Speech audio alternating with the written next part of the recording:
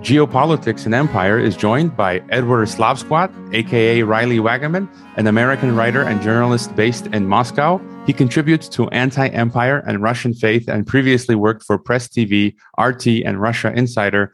His Substack is currently chronicling what is happening inside COVID Russia. Добрый вечер, господин Slavsquat. Как дела в Москве? Нормально, спасибо большое. All right. I don't see the vodka bottle. I know. With you. I'm hiding it under the desk. Okay. So maybe first of all, maybe you can. I just discovered your blog and your work, and I see other people in the independent media are sharing it as well. And some of my friends in Russia also were sending me your articles, and really great stuff. Like each Substack article you put out, I can't wait to read. They're concise and they're witty, sarcastic, hilarious. Could you tell us, who is Edward Slavsquat, aka Riley Wagaman? Well, I guess that sort of my writing background is really eclectic. I started writing for this, at the time, quite a popular left-leaning liberal DC politics blog. I was living in Washington, DC. It's called Wonkette. It was part of like the Gawker Empire. Don't know if you're familiar. But anyway, I got really, really disillusioned with that whole scene. And I just ended up moving to Central Europe and living in the Czech Republic for a bit. And basically just being a total like waste of skin, doing nothing, valuable. And did a little bit of teaching on the side, English teaching on the side. And just one day I decided I really want to just do something really new. And I found a job listing to move to Bashkortostan and teach English. And I didn't know where Bashkortostan was or what it was, but it just sounded like a really cool thing to do. So I moved to Bashkortostan and I lived there for about a year and a half. And then I actually ended up starting writing again because I was so disgusted. I mean, this was right around the time of Maidan had just happened, and there was a lot of sort of renewed tensions between the U.S. and Russia. And I was totally disgusted because, obviously I understood that there was nuance to a lot of the ways that Russia was being discussed in the Western media, which really sickened me. And so I actually started writing about this. And as it turns out, I actually hooked up with a lot of people, a friend who's a close friend of mine now who started this website, Russia Insider, Charles Bausman, and he invited me to come to Moscow and work for him. And once I got to Moscow, I got a job working as a correspondent for Press TV. I did two tours of Donbass, which was really terrifying, but quite extraordinary. I went to Odessa and was an international observer during this memorial service for the Odessa massacre. And then eventually I actually ended up at RT where I worked. My position was officially senior editor, but I was basically just a writer. And I worked there for about 4 years. And I recently left that organization. So I'm just on my own, on my Substack here in Moscow, basically. Maybe later I had a question about the writing and RT. Maybe you can reveal some secrets later on. But let's get on then to how do you explain COVID-19 84? Is it a natural phenomenon born of a bat in a wet market? Is it a bioweapon developed in some BSL-4 lab in Fort Detrick or Wuhan? Is it one big nothing burger, which serves as a global coup d'etat against democracy and all the nations of the world, as Robert Kennedy Jr. puts it? Is it a combination of one or all three, or something else? How are you viewing what's going on right now? I mean, this is obviously just my personal opinion on this matter. My personal view is that I do not think it is a bioweapon. I don't even think it's a particularly serious pathogen of any kind. I'm sorry if this makes people upset, but frankly, COVID-19 to me just seems like a positive PCR test. It seems like sick people who have a positive PCR test, which doesn't really mean anything, And the way that the symptoms, the ever growing and, list of symptoms, and somehow new symptoms are added all the time but then taken away. Even in Russia, they're doing the same thing. Very bizarre. If you track the history of what COVID even is, how it's defined, is really quite remarkable. And at this point, it really seems like coronavirus is someone who is sick, who tests positive, or is not even sick, just someone who tests positive with a PCR test. And unfortunately, a lot of the deaths, this is well documented and proven, is people get sick in a hospital, they test positive, they get shipped to some, special COVID ward, have a tube shoved down their throat and, die of sepsis or something. And so it's just, I really think that it's a lot of it is just huge data manipulation and medical malpractice and totally unreliable testing. And maybe there are deeper things here that, I don't know enough about to really comment on, but that's just how I see it. That's my view. Yeah, I would agree with you. Some of my guests have said the same, such as the Canadian scientist Denny Rancourt, who I'll have back on soon, I think. And CJ Hopkins talks about this. It's just manipulation using PCR tests. And it's hard for, I even had a former Soviet military physician on a few weeks ago say the same thing. And so it's hard for people to fathom that we've been duped one way or another. I mean, by any definition, this is not a pandemic. And so you've recently stated that probably soon the worst place to live in the entire world will be Moscow, quote unquote. I've had people ask me about, escaping from the prison planet to places like the Balkans, where I'm from, Russia, which I visited, in Central Asia, where I've lived in as well.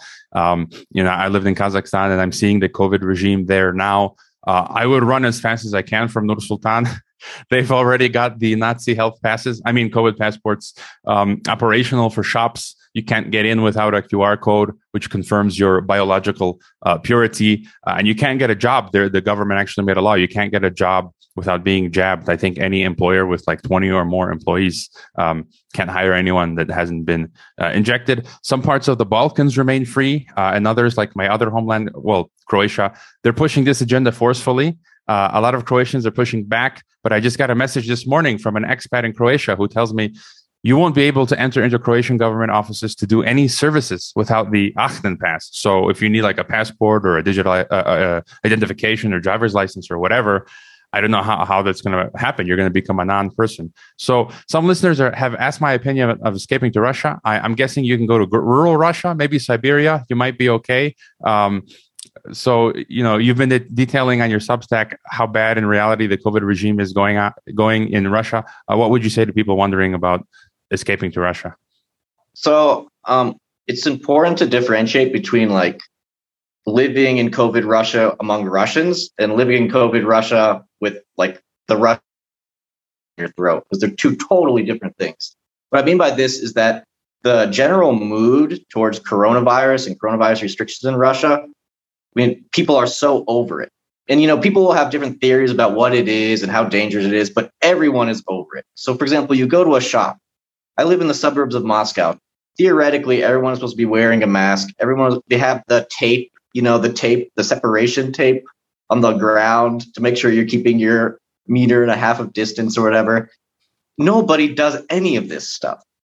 And they don't even, in the shops, they don't even ask the cashiers if they're wearing a mask at all. They've got the chin strap going on, the mask chin strap. Everybody is over it. So that's the Russian attitude, which is we just want to get on with our lives. We're tired of this. And then you have the Russian government, which is very aggressively shoving all the same soul raping measures that you see in the West down everyone's throat. It's exactly the same, agenda. You have right now in Russian parliament, it was sent back to the regions for review, but they want to institute a national digital health pass, QR code-based health pass for basically all aspects of life. And in fact, I'm pretty sure basically all regions at this point of Russia, like all 85 federal subjects have some sort of QR code that, in some places you might not need it for that many things, go to a museum. Other places, they will deny you routine medical care if you don't have a QR code. That's already in place in some parts of Russia. So I agree with you. I'm sure that there will be parts of Russia where even if it gets really bad, there's just parts of Russia that I think are ungovernable, basically, just because of the way Russia is. It's like the United States in that way, you know? But if you want to live in a city and be part of civilization, I don't know if Russia is really a great alternative to, especially if you're, you know, I wouldn't recommend someone moving to Russia unless the situation is so bad in your home country that you're willing to take the gamble, because it's a total crapshoot at this point. It could work out in the end. It really could. And I could be, you know, who knows what the situation will be in 4 months from now, but it could also be really, really, really bad. So people should recognize that it's not so clear cut here. In fact, the reality is that things are getting worse, like really a lot worse, almost weekly at this point. When I spoke about, you know, in that piece that you cited about Moscow becoming one of the worst places to live in the world, it's quite extraordinary. And this is another thing that I think people don't realize is that the Russian government, or at least a lot of elements of the Russian government, are totally on board with all of this World Economic Forum, Fourth Industrial Revolution, transhumanist, snake oil, bizarro worldo stuff that we hear about all the time, but no one seems to make the connection to Russia, and Russia is totally on board with this. So there's an incredible document that's public information. You can go to the mayor of Moscow's website, and there's a whole webpage. It's called Moscow 2030. So just like, you know, Agenda 2030, UN agenda, what a coincidence. And it's an incredible document, and they just put it, it's just there. And they talk about how by 2030, they want everyone to have a genetic passport that can be used to administer gene therapies, and how people will be wearing implantable monitoring devices so that insurance companies can calculate health insurance payments. Which sounds crazy, but I'm telling you, if you don't believe me, just go look it up. It's all there. I'm gonna find that document and include it in the description. But this has been a question that's boggling my mind, because we have these two perspectives where it's the, you know, Western oligarchy of Great Reset of Europe and US, right? Schwab and all these people versus the East, Russia and China, who are like sovereign and they're forming their own group, right? The Dragon Bear, the Eurasian coming together.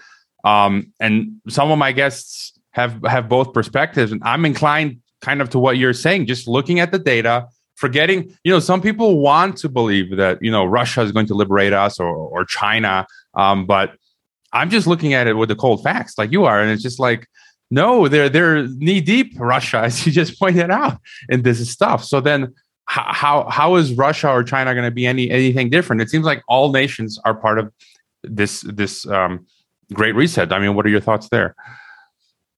So I'm familiar with people who have the view that, for example, a common argument you might hear is, okay, Russia is on board with this Great Reset, Schwabian, Fourth Industrial Revolution, but it's for pragmatic and strategic purposes, right? It's because the West is doing it, so Russia has to do it. Otherwise, it'll be left behind in this transhumanist, you know, genetic arms race. But, you know, you could use the same, it's the same logic can be used when you're talking about the West. You could say, well, maybe Russia and China are the ones that are pushing this crazy stuff. And in fact, China is way ahead of everyone else. That's just an objective truth. And the reality is, whether we want to admit it or not, there are parts of the United States which are far more free than any part of Russia right now. Florida being the obvious example here, where they banned vaccine mandates. And I believe QR codes, I believe you can use them in some situations, but it's not very common. I've talked to people about this. The point here being, though, is that if we're talking about like a sort of very binary good versus evil narrative, how does that work in Russia and China's favor when it's clear that if we're talking about basic human rights, like the right to travel, the right to free movement and commerce without being stamped, that's not something that China and Russia are excelling at right now. It's much actually better in parts of, you know, the evil empire West. And that's just the truth. That's just the truth that people need to wrap their head around. So what would you then, I mean, that's an interesting point, but then, so we see these two things, how everyone seems to be on board with the Great Reset, but then at the same time, we're seeing these apparent military conflicts now between the West and the East with, Donbass, Ukraine, Belarus, the South China Sea. So, but if Russia and China are on the same page, then why at the same time, then how would you kind of explain there being these military conflicts? It seems like the West wants to, as they have for the past centuries, they want to destroy, take over Russia. So it seems like even if Russia is on board, it's not good enough for the Davos crowd. They want to have total control of Russia. Like, how much control of Russia do they have, or how sovereign is Russia, do you think? That's such a deep and complicated question. And I think I don't have a good answer to that, but what I would urge people to consider is that,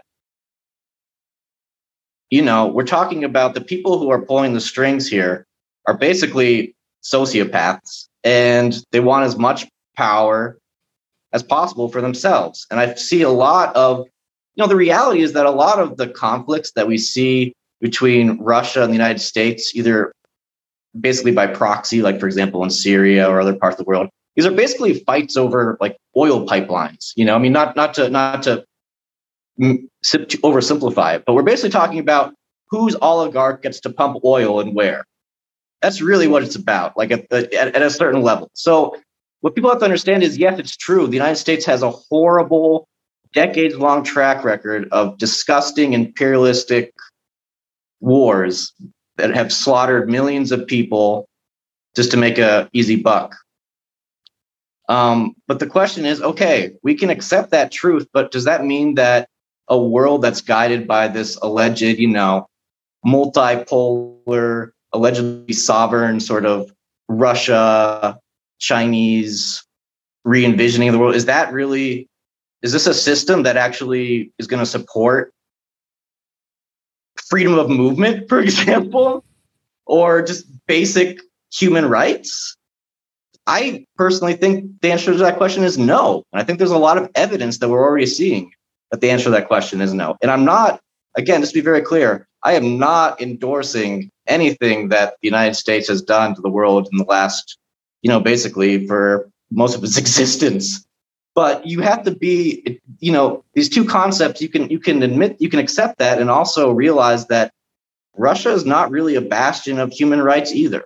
And I have a really funny story about this, little anecdote. I remember when I first moved to Russia, I had a friend. He worked for Gazprom, the big Russian oil company, and I was talking about to him about Iraq, because he actually worked at the time in an oil field in Iraq. And he told me, Riley, what you don't understand is that it's not that Russia is opposed to the Iraq war. It's that we're jealous that we couldn't do the Iraq war. Like, if we had that much power, we'd be invading everyone, just like everyone else. Maybe he was just being a little bit, facetious and joking, but I think there's truth to that. I think that power corrupts, and it's not a uniquely American thing. I mean, the world has gone through multiple empires. We've seen where the U.S. empire has led. It's a disgusting, pitiful sight.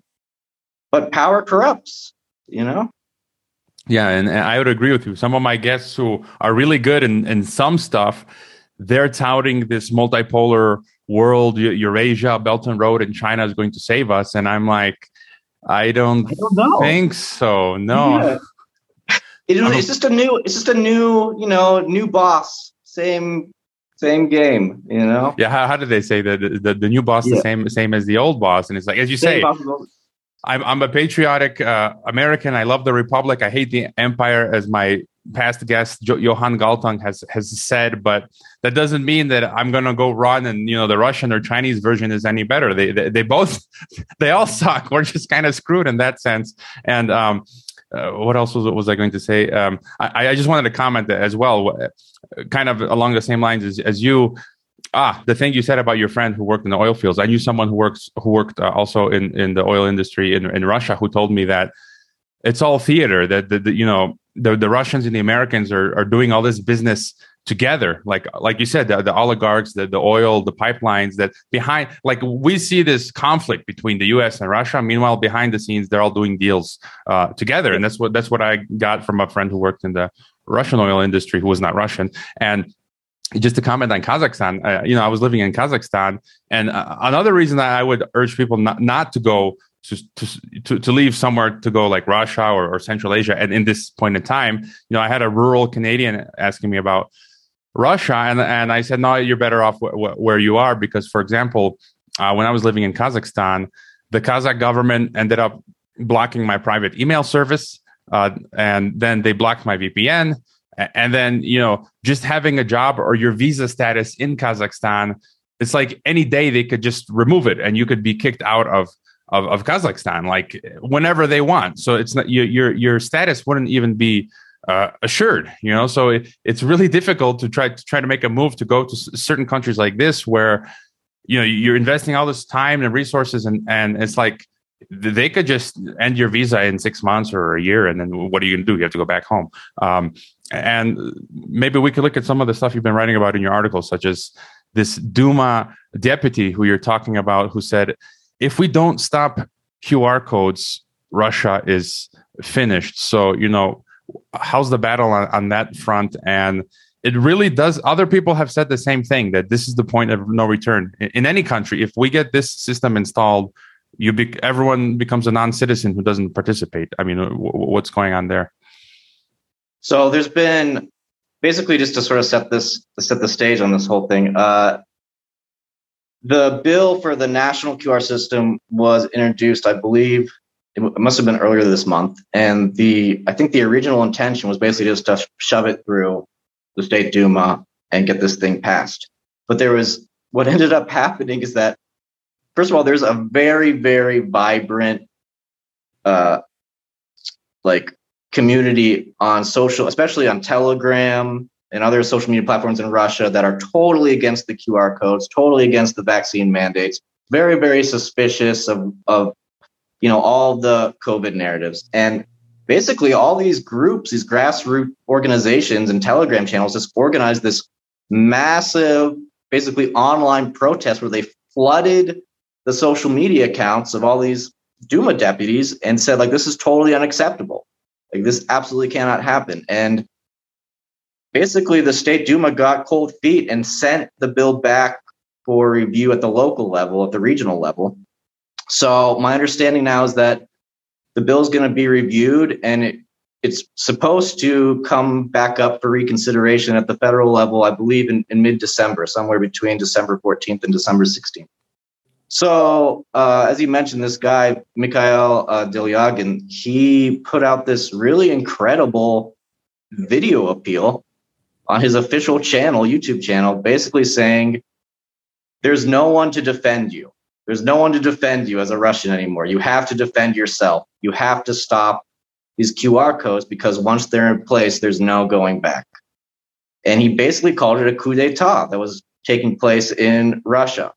And it's quite an extraordinary statement. Unfortunately, the translation that I have isn't that great, and it's missing some parts, but people should check it out. And it's just so surreal. The whole thing is so weird. It's so weird what's happening. Very, very, very, I don't even know what the word is.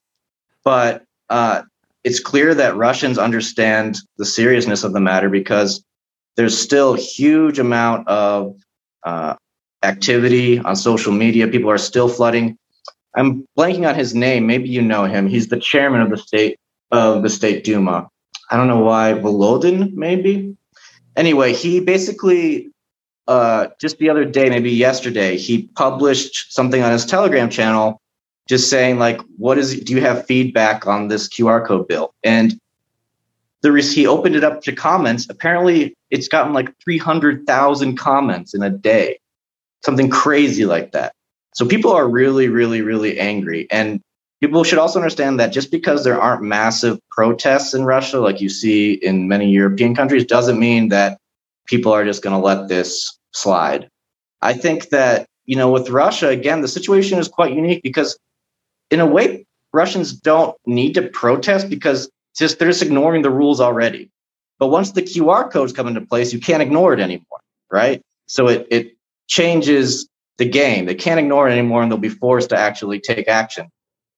And I really think that this is going to come to a head. I mean, once the bill comes up in mid-December, I think there's a pretty good chance that it'll pass. And then what happens? I mean, it's supposed to go into place in February. So, yeah, we'll see what happens. It's going to be a very, very interesting few weeks here in Russia, as it will be, I'm sure, all over the world. Yeah, I wanted to touch on that. And, before we started the interview, you commented, like, what's going on? This is like a civilizational changing, shifting thing. And I've been saying, like, I honestly really feel like we're living in the 1930s and 40s. And I've been saying this from day one, spring 2020, right? So, and a lot of people were afraid to say it, to go that far. And I was like, from the beginning, no, this is like 1930s Nazi Germany. And finally, now people are starting to say it. And I'm getting emails, as I said, from people like, and just from all kinds of people, like, just they're desperate. They want to flee Europe and come to Mexico and places like this. And it's insane. And how bad do you think COVID-1984 is going to get? Will it lead to some type of Holodomor or Holocaust 2.0? And I don't use that lightly. I'm looking at this very seriously, like the way things are going. We're on this same trajectory. I don't know what's going to be on the other side, but we are going into a dark period of totalitarianism. And as you said, Russians understand this so well. I've lived in the former Soviet Union. I've spoken to Russians older Russians who, when we talked about World War II, were brought to tears. They were crying. They said, we don't want war, because they know very well what happened in World War II.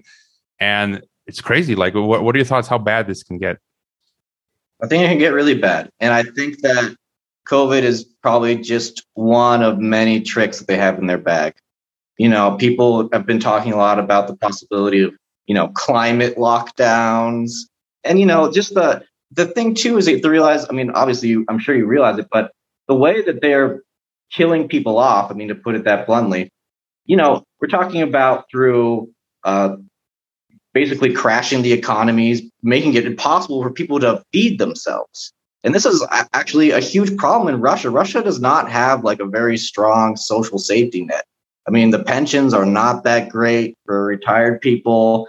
I read an article recently that basically at this point, like, the retirement age in Russia is basically the age when you're expected to die. So it's not that great of a situation, especially for the elderly.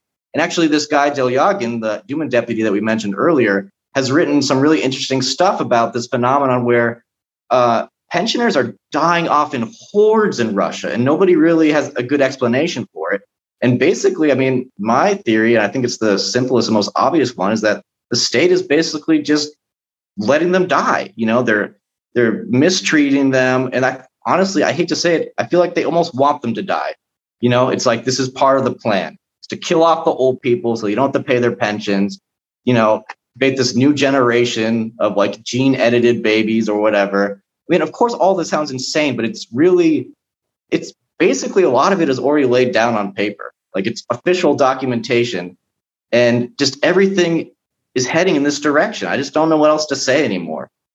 There's obviously a larger agenda here, and I don't think it's going to work out very well for a lot of us. And I don't think you're wrong to think that there'll be some sort of Holocaust-like event where a lot of people won't survive.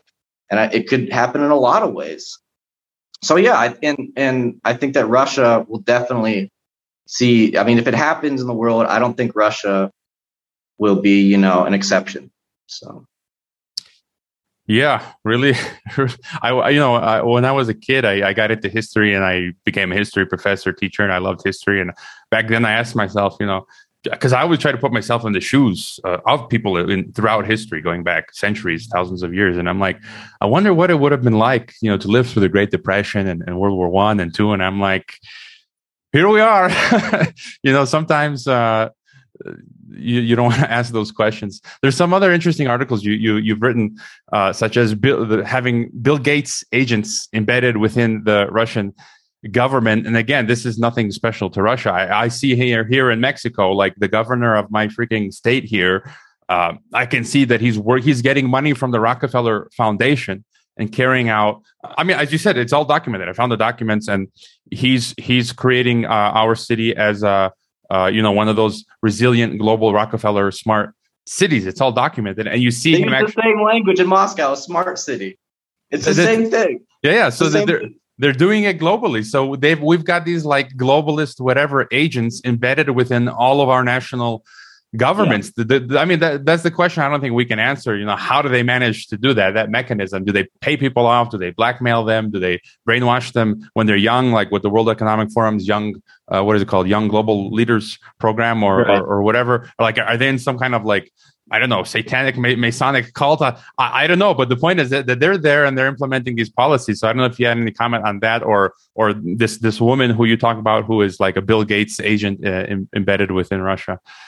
Yeah, so I think that this woman, her name is Veronika Skvortsova, is a really good example of, because people have been talking about the Gates connection to the COVID stuff for basically almost since day one. But I don't think anyone has ever talked about the Gates connection to what's happening in Russia. And there clearly is one. And it's through this woman who she was the former health minister of Russia. And she currently serves as the head of Russia's Federal Biomedical Agency. So what's so interesting about this woman is that she sits on this board created in partnership with the WHO and the World Bank called the Global Preparedness Monitoring Board.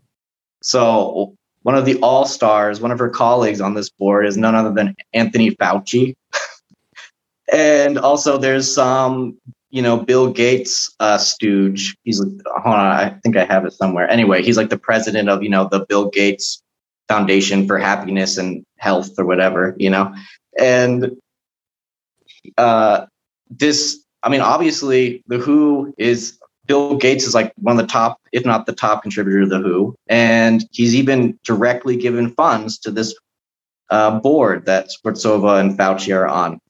And I actually found out about this because RFK Jr., who just came out with that book, he mentions Veronika Skvortsova in passing when he's talking about this board. And a friend of mine forwarded that to me. He's like, oh my gosh, look, like this is the smoking gun. And he was totally right. And the way that RFK Jr. describes this board is that it's basically this group of international technocrats who are charged with taking all of Bill Gates' disgusting visions for the world, these lockdown policies and restricting movement of the population, et cetera, and embedding it into national policy at the national level. And apparently one of their main guys who is on this board, just like a year or so before COVID, was talking about one of their reports that they released and basically summed it up as saying there's going to be all these horrible new viruses in the future. And we're going to have to start restricting movement. It's going to be a new normal, like using all the same language that we hear, every day. It's incredible stuff. It's really incredible stuff. And another really fascinating thing that people have to realize, so there's this very clear link between Gates and Russia's, medical bureaucracy or whatever you want to call it. Another really, really bizarre thing about what's happening in Russia is that there's this meme, this narrative that Sputnik 5 is like this sort of amazing Kremlin 4D chess move to stop big pharma from, like genociding the whole world. But what people have to realize is that Sputnik 5's developers fully support Pfizer and Moderna and do joint research with them and have openly stated that they want to import Pfizer to Russia and create a joint Sputnik Pfizer cocktail, and that according to literally one of the developers of Sputnik 5, this would only have benefits for Russia. So it really makes you think. You really have to just put aside the, feel-good narratives and just accept that these guys are on the same team. There's just no other explanation. You just have to face that reality. Like, I know so many people who every day get on social media and just yap constantly about how evil the Western clot shots are, which I fully agree with, but they will not say anything about Sputnik 5. And I just don't understand why. Like, it's so weird. Yeah, it's a hard pill to swallow. Run to the hills. That's to get a farmland. Run to the hills. This is, it's not looking good there. And Kennedy, yeah, I have his book. I have his previous book signed by him behind me. Pretty cool. And I got that book in the mail. I forget the title. The Real Anthony Fauci. It seems a lot of people are saying it's really good. So yeah, I think people should get that. If anything, just to help boost that message. It's like number one currently, and the media is blacking out on the fact that it's like number one on Amazon and everywhere else. Just a interesting thought. What would you do if, what would you or some of the people, other Russians protesting, if the QR code gets implemented? How do you survive? I mean, on this program, I've talked about building parallel structures, economies, and societies, and that's nothing new to Russia and the Soviet Union. I guess they would go back to what they did in the Soviet times, building a parallel structure. How would you? I guess the key is to try to get out of these systems as much as possible. Have you talked to anyone about that? If you get this QR code system and you can't go get your driver's license or whatever without it, what do you do? How do you manage life? I mean, it's funny you ask, because I'm not even joking. I've had conversations with friends in Russia where we've already made contingency plans if they shut down the internet and like communications. Like, okay, we're meeting here. This is the meetup point. I'm not going to say where it is, but we have a plan, and basically it's just to live off the grid. It's basically just to live out. I mean, Russia's a big country. Of course, the problem is how far do you have to go? How far do you have to go to ensure that they'll leave you alone? I don't know. It's really, who can say? So yeah, I mean, it's definitely on my mind. It's quite frightening. I mean, I'm not taking this Russian clot shot, which is that's what it is, by the way. And I'm not getting tagged. So that really limits my options. In some ways, it's liberating, really. I wouldn't even mind if they shut down the internet. Think about like how you just be like, oh, thank God, like no more idiots on Twitter. I could just like.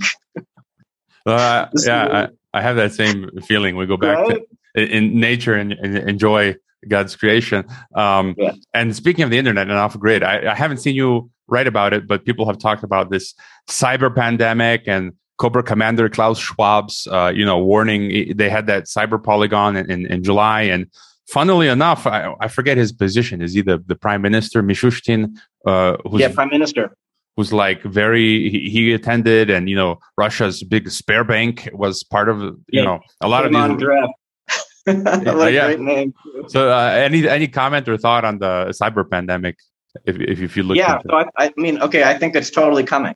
I think that people need to prepare for that. I'm not trying to be a weirdo about it, but people should start thinking about what they're going to do if they shut the internet off, because I think it's coming. And if you really think about it, I mean, people really are. I'm even noticing that people who are more or less on board with all this stuff, back in March 2020, are starting to accept, like, okay, I think that like where's the proportionality, like, wasn't this supposed to be 2 weeks to flatten the curve? And now we're, like vaccinating babies with experimental gene shots that have been tested for less than a year. And even, your typical normie is going to eventually be like, I think we took this a little too far, guys. I think it's time to reel it in. And so I think they'll have to shut down the internet eventually to stop that, because people are spreading information that's, basically thought crimes at this point. Yeah, I'm also worried about, our bank accounts getting wiped, and then, we're kind of screwed. Well, I guess I'll be eating grass and weeds off the side of the road. I mean, I see this coming, and it's really hard. Like, I'm way behind. It's really hard to prepare for this. It's like we're all in the same boat. It's tough, but we bit by bit every day we do what we can. Is there any other issue you wanted to get off your chest, or you're thinking about on the COVID regime in Russia or otherwise? I just think, first of all, I realize that I'm sure there are tons of countries where it's actually much, much worse than Russia right now. And so my message to people is not like, oh, like Russia is the worst country in the world. We're all going to die in Russia. Please save us. It's not like that at all.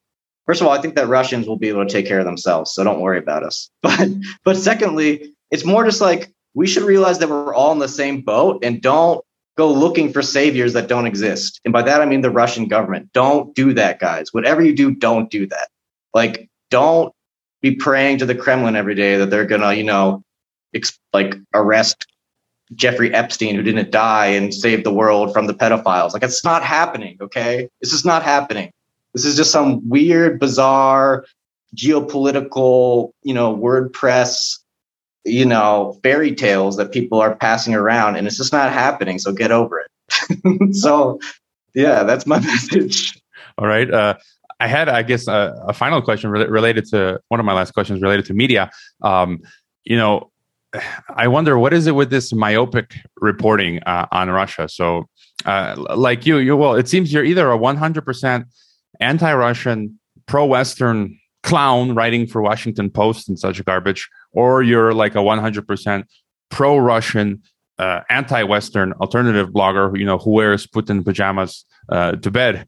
Like, there's no middle ground. And I think this is something that I try to do, and I see you doing. When Russia does something good, you congratulate it. When it does something bad, you call it out. The same for America or China. And there are some really good reporters for RT. Lately, I've felt the quality of RT has been going down, but some of these like expat reporters for RT or other places, they're not really criticizing the bad things that Russia is doing, like you're pointing out. And so, what are your thoughts on this current media landscape? So, well, just to answer part of the question, the reason why you don't see any sort of honest reporting on Russia at RT is because it's not allowed. And I know that from personal experience, because this is quite an incredible story. Back in June, when Russia implemented its first compulsory vaccination mandate in Moscow, it was for 60% of certain business sectors had to basically jab their employees. And when this announcement was made, I was totally horrified. And working for RT and knowing that RT has been very, very vocal in its op-ed sections about, the inhumanity and totalitarianism of vaccine mandates and QR codes, and how, it's this great injustice, which is all true, obviously. Me just being a natural guy who likes to question more, like RT likes to do, I emailed my editor and was like, I want to write an op-ed about how stupid and awful and disgusting this vaccine mandate is. And I mean, it's an entire saga, but basically what ended up happening is that they just wouldn't publish it, even though they knew I was right. They just wouldn't publish it, and they came up with all these stupid excuses. And I was grateful enough, Off Guardian actually ended up publishing what should have been on RT, and it would have been a great article, and it would have given RT so much credibility. And that's what they don't understand. I don't know whether it's just that RT's top people are just not very bright, or if it's an order directly from the top. It could be a little bit of both, but they didn't let me publish it. And also, the reality is that you get a lot of tribalism. You get a lot of people who are quite open-minded and quite good critical thinkers and have a lot of interesting things to say, but they sort of take shelter in RT, and then they feel a certain amount of obligation. And it's not because they're in on some weird Kremlin conspiracy. It's just that they're genuinely grateful to have a platform to speak their piece, and they don't want to badmouth the Russians. And they'll say well, the Washington Post badmouths the Russians, so I don't have to do it. But it just doesn't quite work that way. What it does is it just cheapens things. Because the best commentary is when it comes from someone who will call out the bullshit no matter where it's coming from. That's the kind of commentary that I like. And I'm guilty of it I'm very, very guilty of this crime, because when I first started writing about Russia, I was super, super, super, super ultra hyper pro Kremlin and would never criticize anything they did. And, this COVID stuff really was a wake up call. So I'm not trying to say that I'm better than anyone else. I'm just saying, guys, let's just have an honest conversation about what's really happening. And it's affecting all of us, so.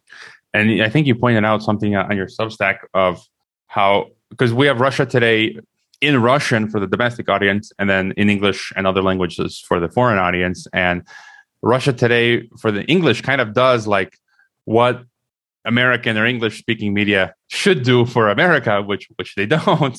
And they're very like anti-COVID regime in English, the RT. But I think you pointed out, and like they're against the mandates and all of that. But then in the Russian domestic version, they're very pro-mandate.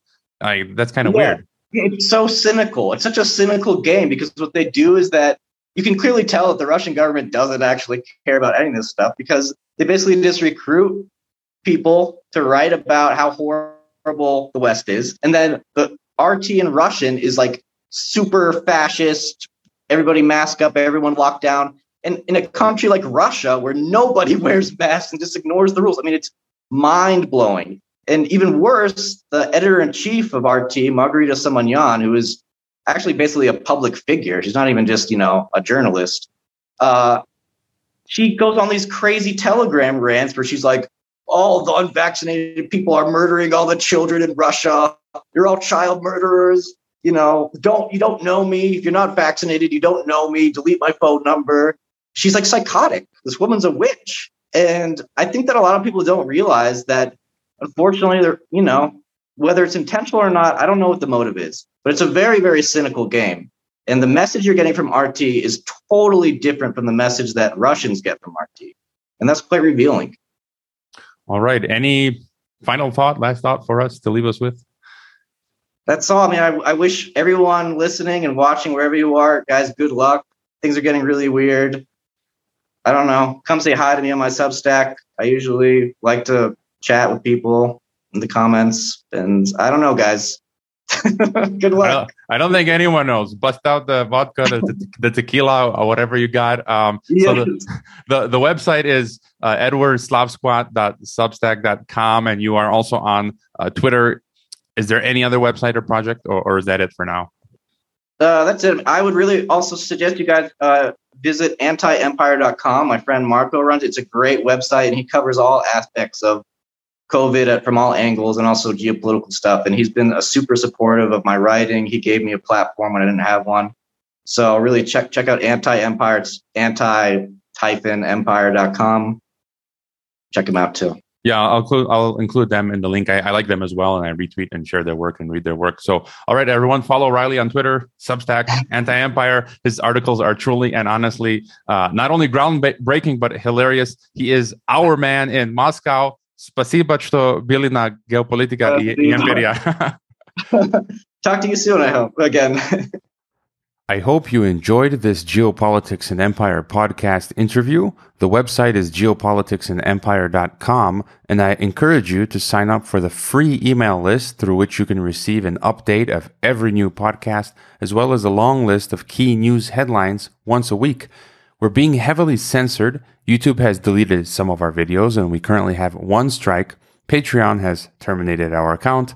Facebook has restricted our page, and Reddit has been deleting posts. Our favorite social media channels are Telegram and Twitter. The best places to watch the podcast beyond YouTube are on Odyssey, BitChute, and Brighteon.